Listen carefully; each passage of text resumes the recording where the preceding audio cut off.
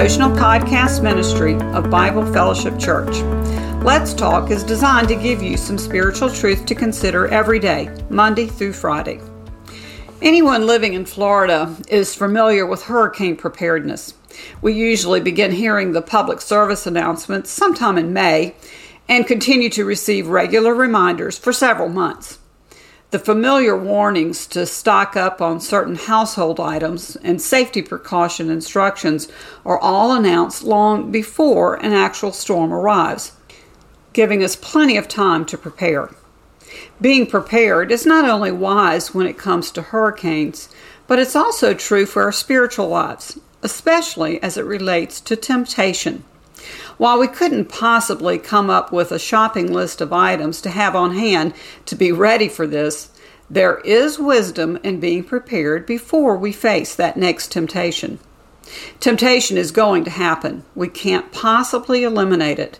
However, we don't have to walk into temptation unaware of things like its source, the pattern it generally follows, and where to go for help.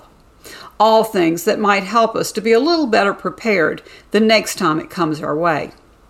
So let's begin by looking at James 1, verses 13 through 15, which say this: "Let no one say when he is tempted, 'I am being tempted by God.' For God cannot be tempted with evil, and he himself tempts no one.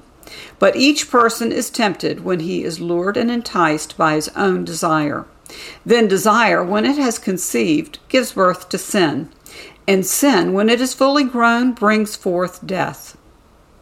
First, let's remember that the source of temptation is never God. We have three enemies that seem to work overtime at temptation: the world, the flesh, and the devil. So consider the source the next time you face temptation. In the words of author Robert J. Morgan, while it's okay to acknowledge the enemy's presence, don't linger there. Turn instead to the one who will never tempt. Secondly, recognize that facing temptation is not the sin. Consider Jesus, who was faced with temptation but certainly did not sin.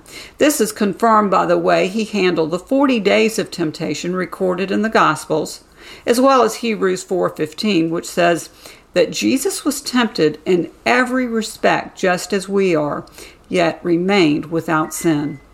So the temptation itself is not sin, but entertaining the temptation and responding to its bait leads to sin.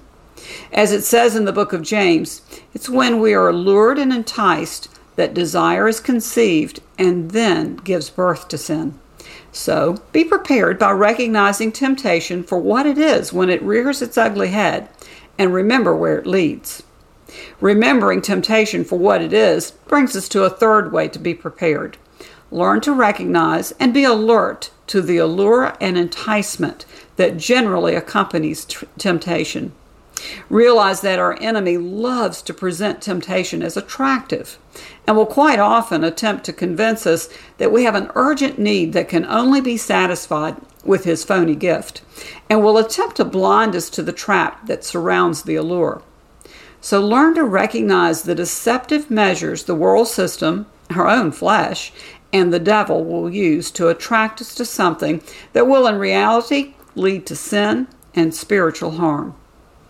Not only is it wise to recognize the traps that Satan loves to set to lure us into temptation, but it's also wise to know where we are prone to weakness.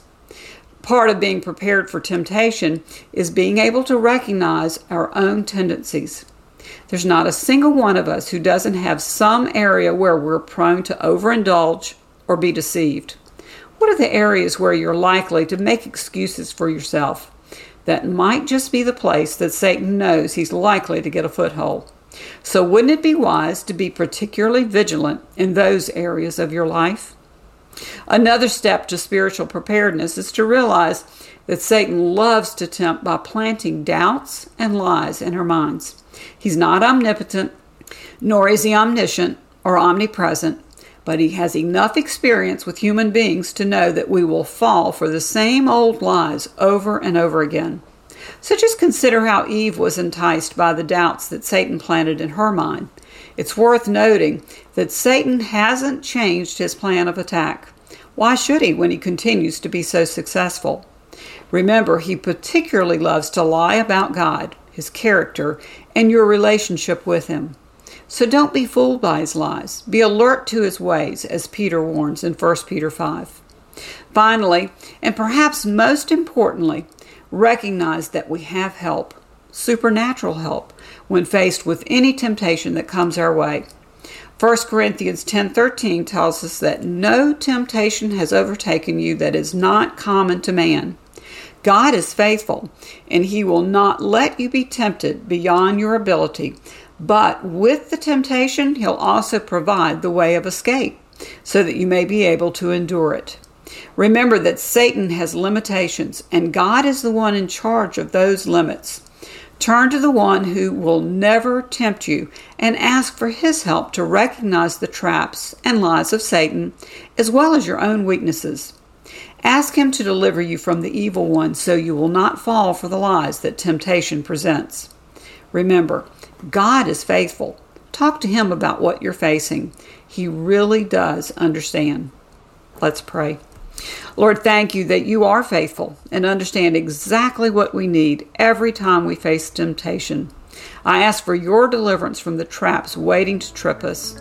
We look to you alone for this deliverance, and it's in your name we pray. Amen.